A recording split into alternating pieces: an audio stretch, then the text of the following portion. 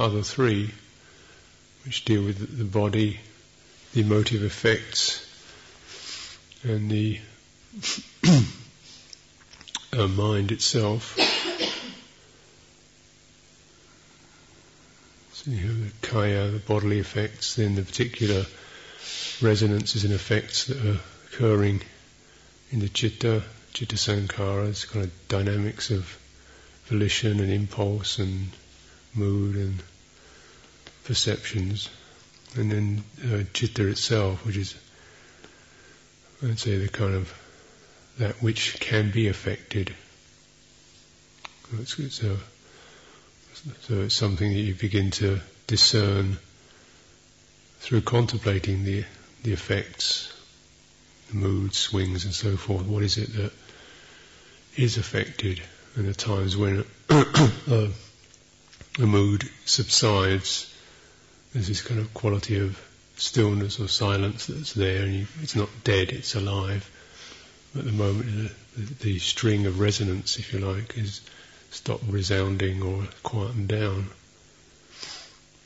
And to really know the difference between the citta, the mind or the heart, and the moods and the aramanas that go along with it is very important, because it's not like we're trying to eliminate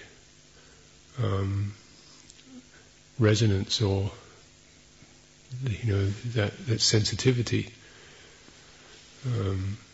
So quietening the citta sankhara doesn't mean throttling sensitivity, but a particular kind of attunement, which is in terms both of calm and concentration, which in a way helps you to both soothe some of the effects and penetrate beneath them or through them. The more you calm down, the more actually the surface of the mind gets less volatile and agitated. You can see through it. So calm and samadhi in that sense helps to give us a awareness, a recognition of the mind, the heart. Sometimes this citta is just called the knowing, because it's, using that term, it's a kind of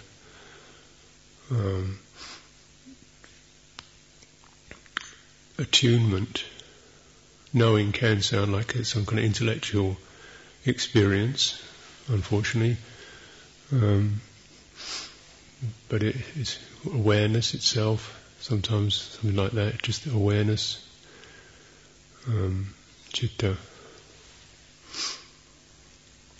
And the other thing that helps us or practice, or the way that practice works, is through insight, just contemplating or understanding, sensing the nature of effects, their arising and passing. So when we're able to attune to that, we get less reactive, because a mood no longer has the same intensity to it. When it is allowed to arise and subside, it hasn't got the same punch, so you don't get the reactions, therefore you don't get the further agitations. It's like you drop a stone into the water, you get the ripple, and then the ripple subsides. But if every time you drop a stone in the water, that splash creates more ripples and more ripples and more, you don't really see the subsiding. So it's important to be able to sense the whole kind of arising and subsiding of effects.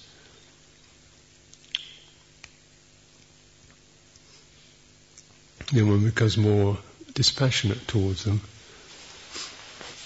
and the more dispassionate it is, the more that leads to the quietening or the stopping of this of the turmoil. So then you begin to see or realise the quality of awareness itself, and then there's like a shift of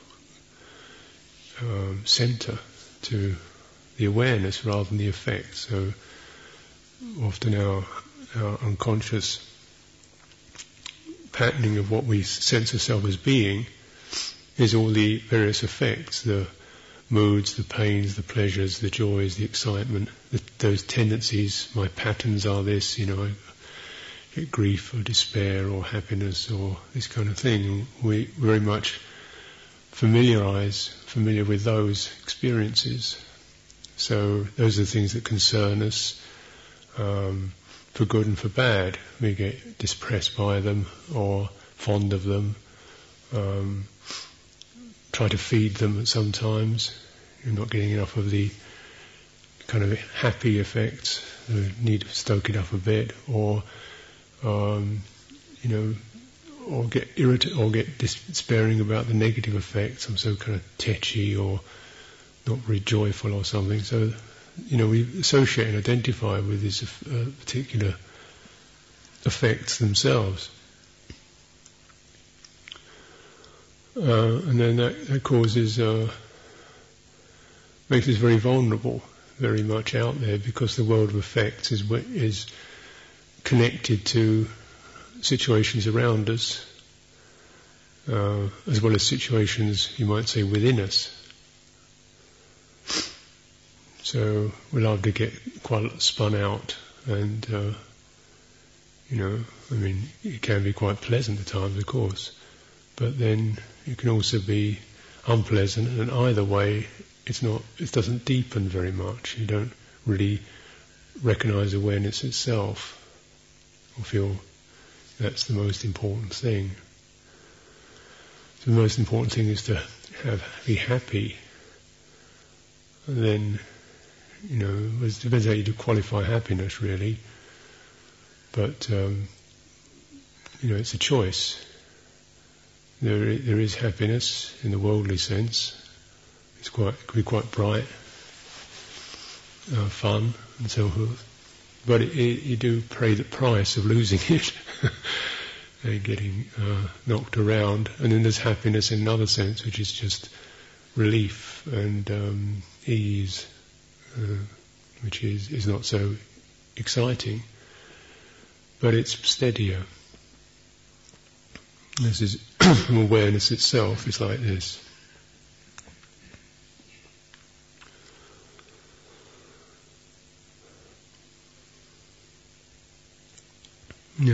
We contemplate the fourth Tetrad begins with this understanding of or contemplating impermanence, and so it's literally the terms are anicca nupassi, and viraga nupassi, nirodha nupassi, or sagga nupassi. So this is nupassi is seeing. So anupassi means like something like along with or together with or in terms of. So we're seeing in terms of, with reference to impermanence. So obviously you can't see impermanence, you see something is impermanent. So you see the body in reference to impermanence, or you see feelings or whatever.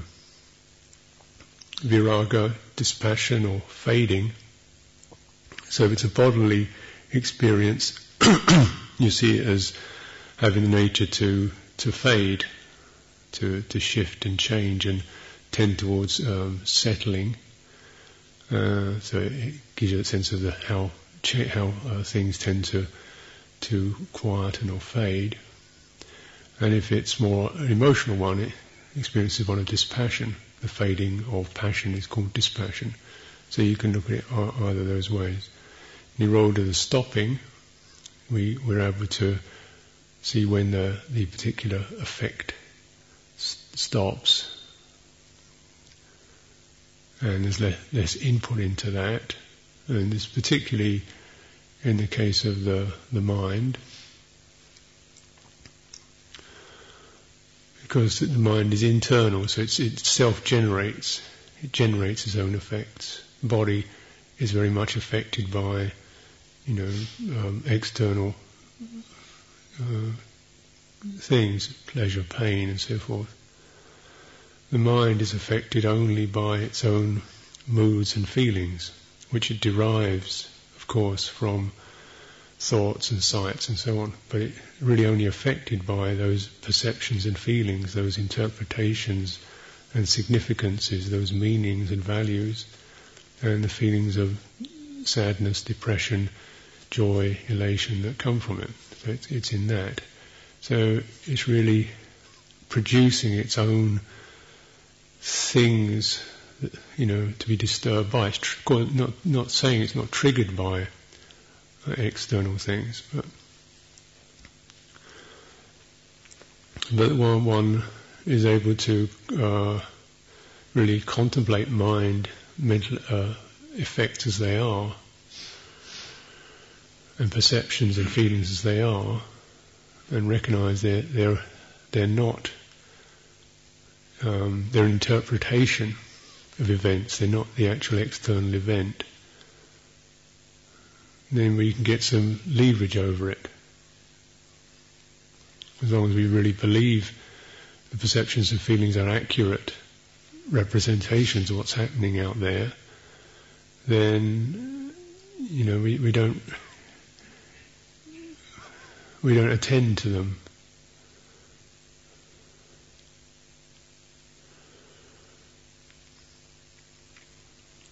But it is possible for those to if you attend to them as they are, that's the effect rather than the trigger. The trigger may be somebody drops a dinner plate, and that is true. Definitely dinner plate drops on the ground and goes bang. But the perception can be, clumsy. People never do this on right. That's the perception, isn't it? All you really know, externally, is what you see with your eyes. The dinner plate hits the ground and crash. The rest of it is interpretations.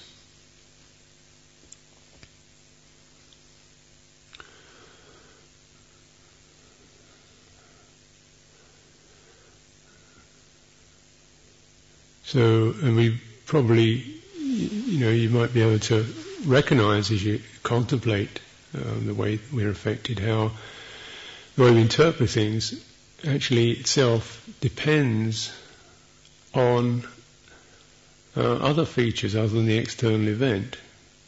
If I'm feeling, upset or nervous or irritable or something, then suddenly the world seems to be full of insensitive people. It's like that. We see that particular feature appears. If I'm feeling, kind of relaxed, positive state, then somehow things don't have a different, don't get interpreted in that way. So there's a lot there in perception and mental perception and feeling to work with. And it's all true, of course. People and events are wrong and painful and heedless, and they're also well-intentioned and so forth. It depends which, how it. But to recognise there's also an internal base for the arising of perceptions, aramanas, that you can actually have some say over. And part of that, the external thing, certainly, one looks towards ways of living in lifestyle that's skillful, but the internal base is something we massage with meditation, particularly Anapanasati, because that deals very much with the tones of the body and the mind. If we're less dull or flat internally in our bodily tone and mental tone, then things affect us in a different way. If we're not so tight or tense, things affect us in a different way. Therefore, it changes the nature of the perceptions that occur.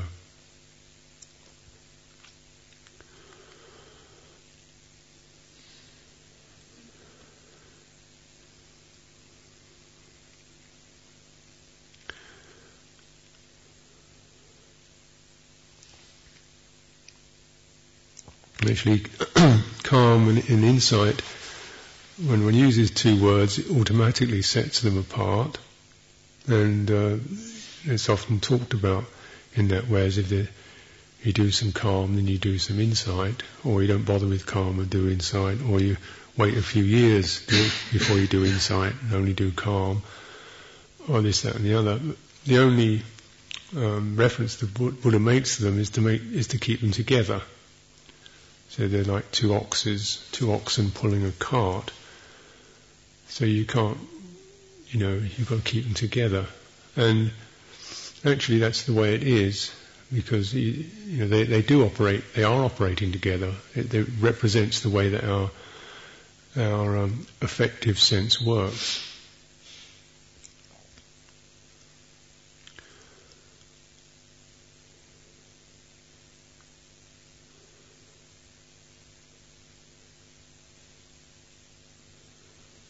So the affective sense works by receiving something and then resonating or responding with that. So you sense something, and then that's assimilated, and the effect of that is assimilated. And you may feel a certain sort of arising of something when you first are touched by a sound or a sight or a thought. Something lifts up, and then as it's assimilated, then you come back to a steady state again. So that's calm in a very brief way. We're always doing this. Somebody says, "What do you think about this, that, and the other?" And give you a whole lot of ideas. You go, and you get the immediacy of all that stuff coming in, and then it takes you perhaps a second or two or longer to just. And as it sort of settles, then from the calmer place or the more settled place, you respond. So calm is something that's kind of normal, really. We have a peripheral sense, which is the immediate impact, and as that's taken into a more central or core experience, we get the whole of it, we feel how we are with that, and then we come out with a response. You might say that's the core, so you get the immediate or the surface reaction or sense of that. It's distilled, it goes in, you reflect on it, it's held in a holistic sense, and there's a response. So there's a natural process in which we ideally, if we're not reacting, when a situation allows us that, the system will always go to calm or some calm place in order to establish balance, in order to assess, in order to interpret, in order then the response comes from there.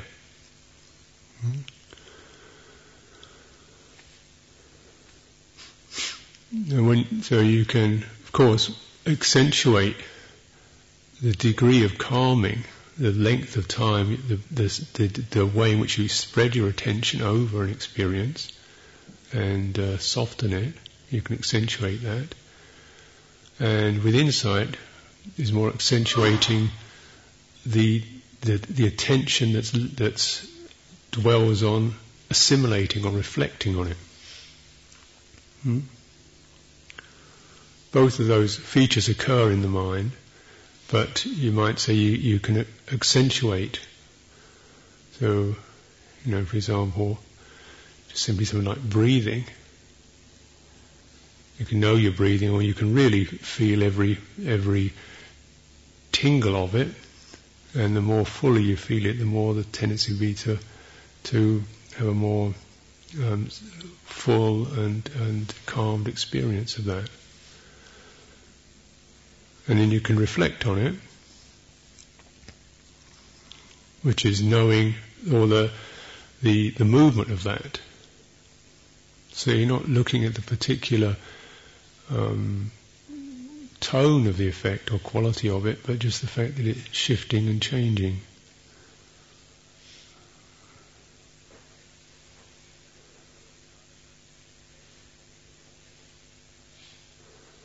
We come to something like contemplating that in the bodily sense. Well, obviously one of the most striking bodily experiences is physical discomfort. So a lot of this, agreeable feelings, disagreeable feelings. So when there are disagreeable feelings that are manageable, so you're not just stressed out and tensed up, you've got to be able to handle it, then you can contemplate, the pulses of that, the throbbing of it, the pulsing of it. And with this your mind becomes more dispassionate, less reactive, less dejected or irritated or angry or frustrated by it all. So you see how one leads the contemplation of impermanence leads to the contemplation of fading and dispassion.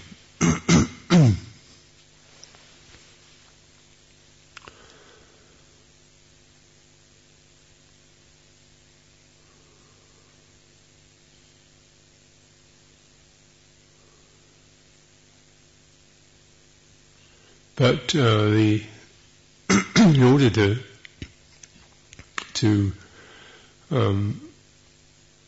heighten that insight effect, it's where it's the particular function or place, if you like, in citta, which does the reflecting.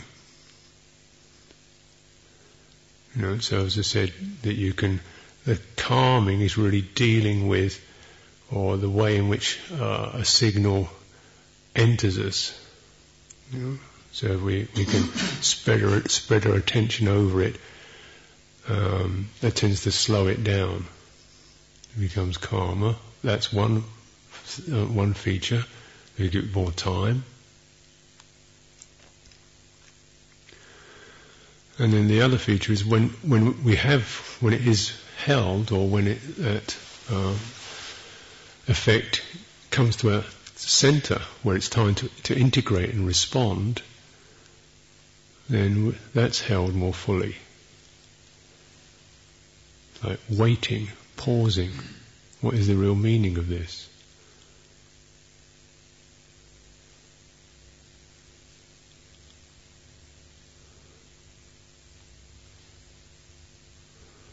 And if extending that feature of attention, you recognise one thing that becomes obvious is, the thing shifting and changing, so that very much affects my response. So I feel less kind of reactive, it's not so urgent, it's not so much an issue, it's like that. And so that naturally also has a calming effect. That's how calm and insight work together.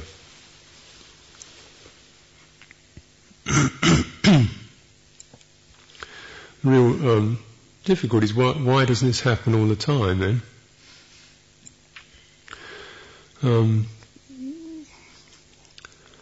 Well, for a start, first of all, it can be we're not able, for one reason or another, to hold something with adequate attention to allow it to calm. And you realise that it can only travel into our reflective centre if it's manageable, if it's manageable, if we can handle it. So at a certain level of pain, for example, physical pain, it doesn't go in. Your whole system just stiffens up, and so you just get in this kind of tight, defended state. The body stresses; it can't take it in to the core. It can't reflect on it. It can only defend itself against it. We notice this probably even more clearly in terms of our emotions and mental reactions. Things come in, if we get overwhelmed, then things don't enter. We don't reflect, we react. The system can't do anything else but react. We can kind of strategize our reactions to make them a bit more user-friendly or polite, but basically you get the same reactive pattern. One gets defensive, dismissive, counter thrusts, doesn't listen, shuts down, and so forth. We don't really take it in because our attention has not been able, for one reason or another, to really allow that, the effect of that, to travel into us, into the core. So when it doesn't travel in, it can't be reflected on. It just bounces off the skin of the mind, if you might say. You just get a reaction. This happens a lot of the time. Either it hardly, it doesn't get anywhere, it just immediately is deflected or reacted to, or it gets a little bit, travels in a little way, and then there's a reaction of some kind, like, this is enough, can't manage, boom. And then bounces back. And we probably witness this, this particular experience, a sense of something rebounding, something in us either gets to the point where it was flustered and then rebound, bang it back, or you can witness it externally. You're trying to put something across to somebody and they're not taking it in, and they just, start sidelining it, bluffing, evading, replying, counter-attacking. Suddenly this thing has turned into an argument, how does that happen? Or the person isn't listening.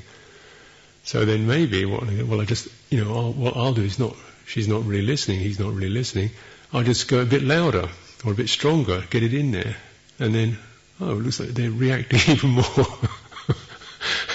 Because of course the harder you push, the more defended it gets.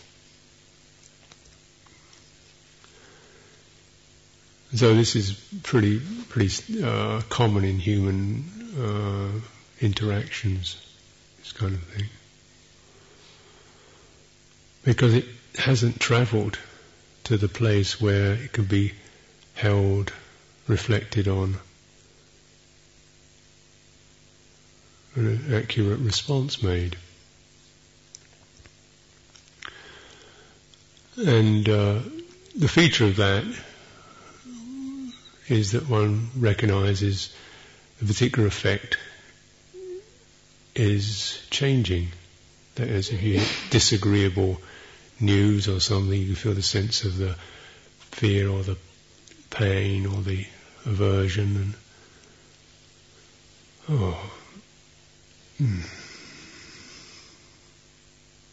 and as that travels in, you allow it to travel in, as it comes into the centre, it's slowed down and subsides, and it may take a moment or two or longer even, and then, all right, okay, you settled, and because you actually see that's experience the change of it, and there's more dispassion. One comes from a quiet, centred place, and in that quiet centre, it's more integrated because that quiet centre has access to all the aspects of perception and thought, whereas in your reactive surfaces, only a very limited intelligence to them. They just have fight, flight, or freeze on them. They either grab or resist, or try not to feel it. So it's no wisdom there.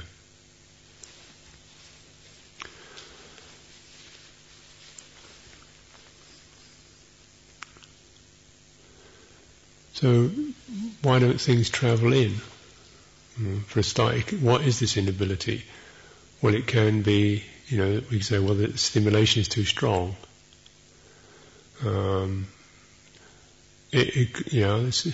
But what makes something also is too strong for me.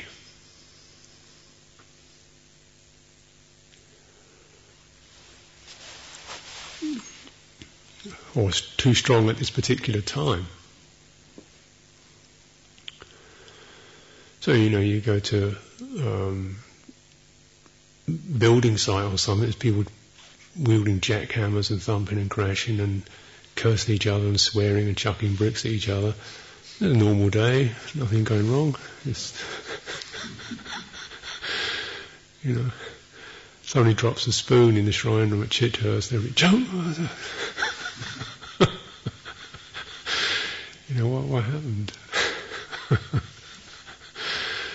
Because you get a lot less skin in this process, and also one's sense of centeredness, gets established around particular qualities of calm or so forth. You get used to, so you come together around that. So actually, people can feel fairly calm and focused in quite noisy, chaotic situations. Their centre has been able to float in that. It can stay in that. It doesn't get thrown around by it.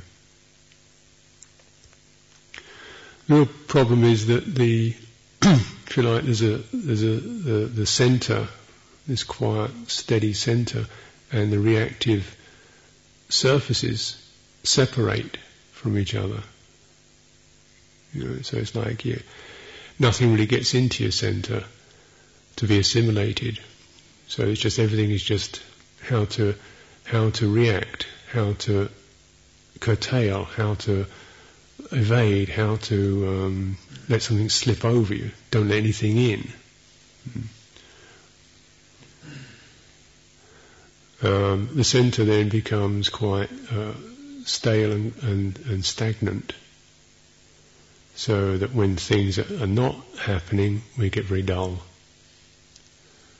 You're very dull, and then maybe when things happen, then one has got all kinds of plans and strategies to avoid things getting into one's mind, into one's heart. And this sort of sad state of affairs is when we haven't really been able to cope or manage to assimilate some of the pangs that life brings. And of course, something that doesn't want to have things travelling into us, being stirred up, having unpleasant things coming into us. We don't want that to happen. So some of the practice of meditation just, I don't want this, but I'm going to do it, because it's only that way that I'm really going to be able to find centeredness within the disturbing realm. And then if one can find that, then actually the centre is able to assimilate that. It's like if you live like a hothouse plant, so you can only survive in a highly protected greenhouse somewhere, then one's immune system, packs up, if you like. Your ability to actually assimilate weather decreases. The system doesn't know how to do it, isn't worked with it, too sheltered. If it's just thrown out in the cold all the time, the system just goes into shock and it doesn't go in either. Just everything is seized up and you just become shocked and defensive and strategized.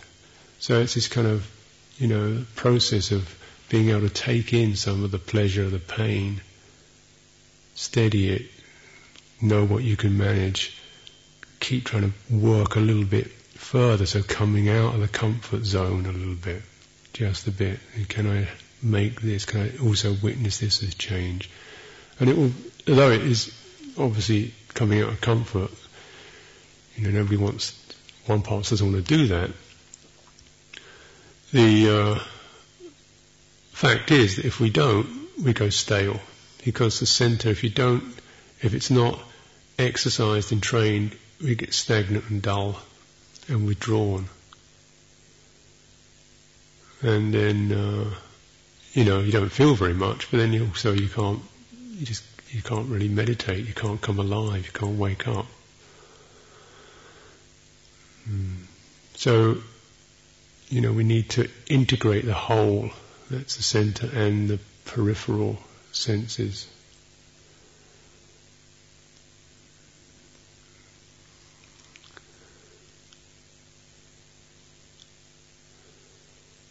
The beauty of it is, if that can occur, then, as in the lives of the Buddha and the great beings, they seem to stay centred and, under all kinds of very testing circumstances, death threats and violence and schisms and betrayals and accusations, and it didn't seem to be a particularly cosy ride for any of them. Even the Buddha had quite a lot of thumping by everybody wanted to put him down or do him in or something. So, he managed to he wasn't aware of it either. The suttas and the Vinaya are full of these accounts, so it's possible. He wasn't, on retreat all the time.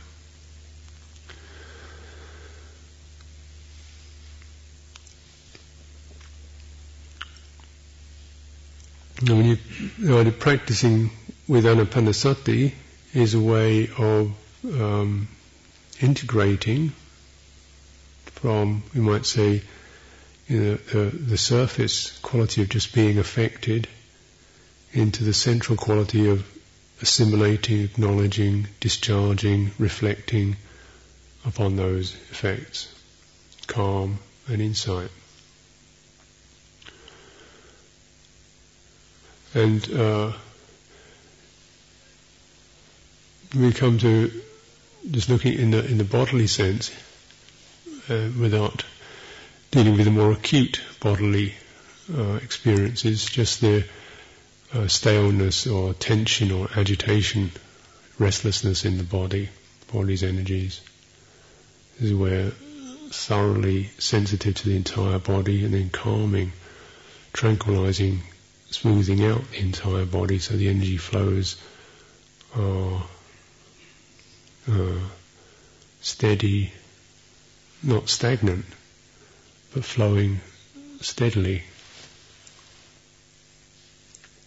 They're alive, but they're not roaring or thrashing. They're calm, but they're not frozen. They're just steadiness.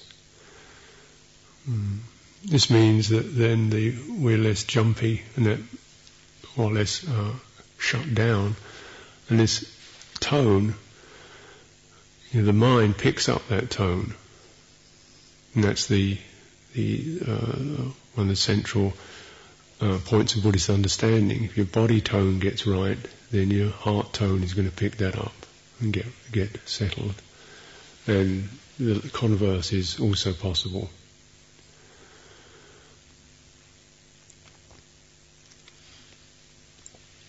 So as an exercise, just with your breathing in, breathing out, you can contemplate, we might say, the periphery of the body, the surface of it, and the core of it, in terms of energy. So you come out to the skin, for example, there's a tingling at the edges, and then you come back in, right inside the body, it's much quieter. So you come inside your body core, the abdomen or the chest. You come out to the surfaces, it's much more tingling and reactive there.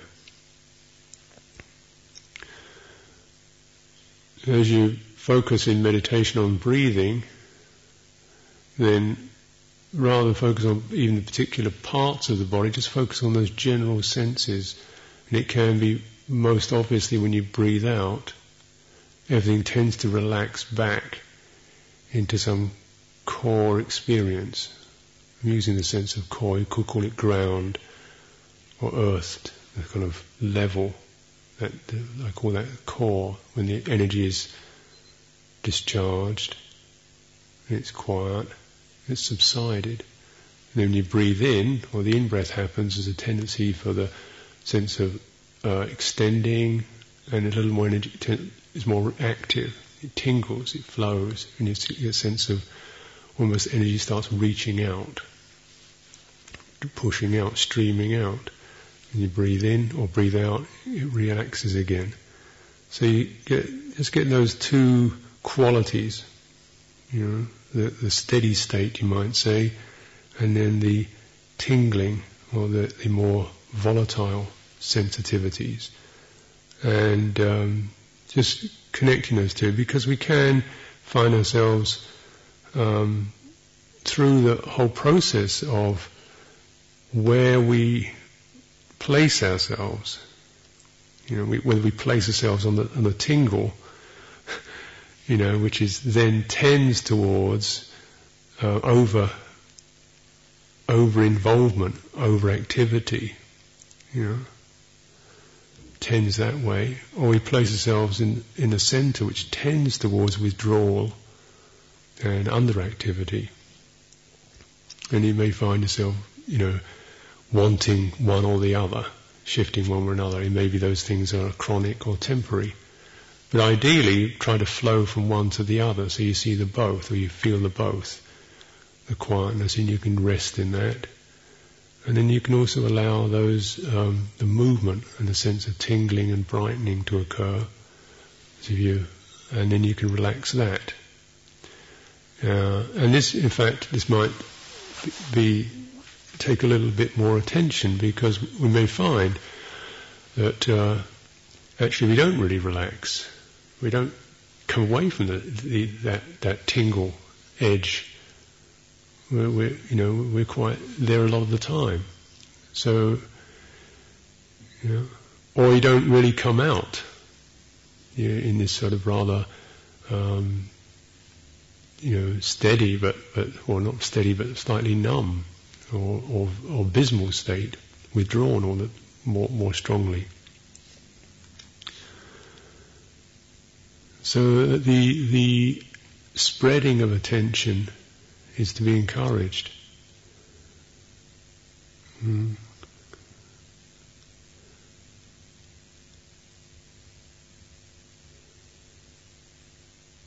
So if you find yourself more hyper or more active in mood tone, contemplating, is it possible to contemplate how that changes and shifts, and what prevents it shifting, what keeps one there?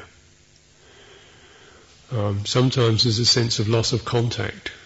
If I'm not out there, I don't know where I am, I lose contact.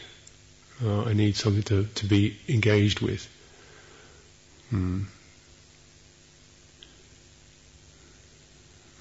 So to do or to think or to say or to feel or to get involved with, and something otherwise I feel I haven't got any ground, I don't know where I am.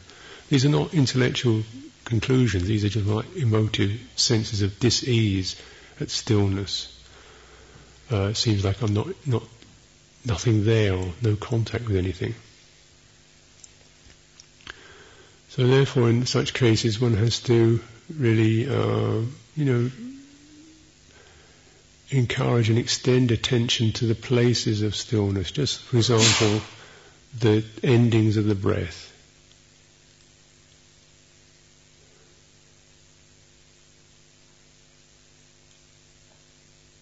The presence of the body in stillness. And then recognize that naturally by itself that changes and it shifts into the more activated state again. And you don't have to do anything, it happens by itself, so you don't lose anything.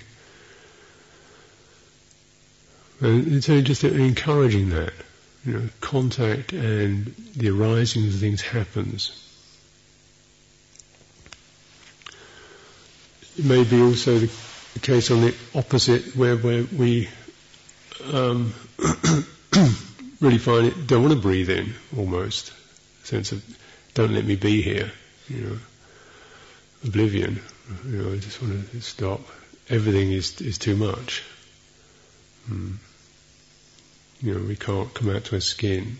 I can't open the eyes, can't walk, I can only sort of sit and try to find a place that something in me wants to just actually close down and huddle. Not be touched. So breathing in, breathing out, recognise, all that you can breathe out. There can be the subsiding of that. Encouraging to just come to the edges of being affected. This is, it's surprising because such a simple thing apparently is quite profound, because we you notice when you haven't been used to it, or you're not acclimatized to being affected, one is affected very strongly. So you can't take very much. And similarly, if you're used to doing and being busy, too much stillness, one starts to feel really strange. And there's something almost instinctive that, gets so bored and flat and stagnant in this stillness. Do something, it's just pick my nose or something. So there's kind of wobble of twitch or fear. And really just kind of coming to that. That's the boundary. Can I just be spacious and attend right at the boundary of where I feel comfortable? Not asking myself to be right out there or to shut up, but just can I come to that boundary of the edge of the wobbliness or the twitchiness, and attend there, calming there, reassuring there. So it's always like extending those boundaries, a millimetre, an inch, a moment at a time. Then you can assimilate, depending on what you need to assimilate. We need to actually come to terms with what seems to be aloneness. From when one has been more interactive, it seems so alone and sometimes quite lifeless. Well, don't go all the way in there, because you can find yourself get into a very difficult pattern. But just to the edge of that, and things like calming, brightening, warming, encouraging, breathing in, breathing out there. It's okay, and you can. Then letting go a bit can happen a bit more in that sense. Doing walking meditation, we've got some sense of something perhaps more obviously tangible to adhere to.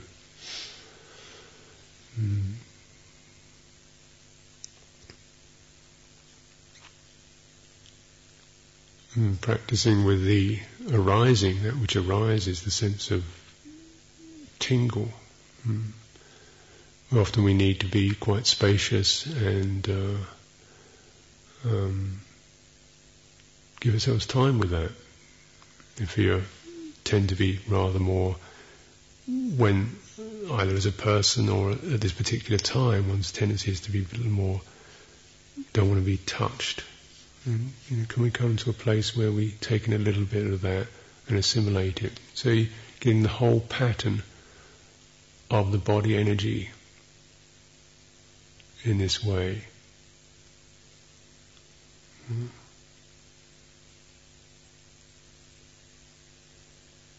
So this is the whole body. Doesn't mean the bones and the teeth. It means that the whole, this sensed body, the complete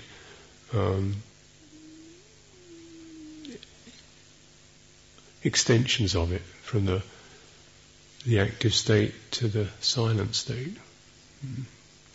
In a bodily sense, we're not activated state to the reposed or quiet state.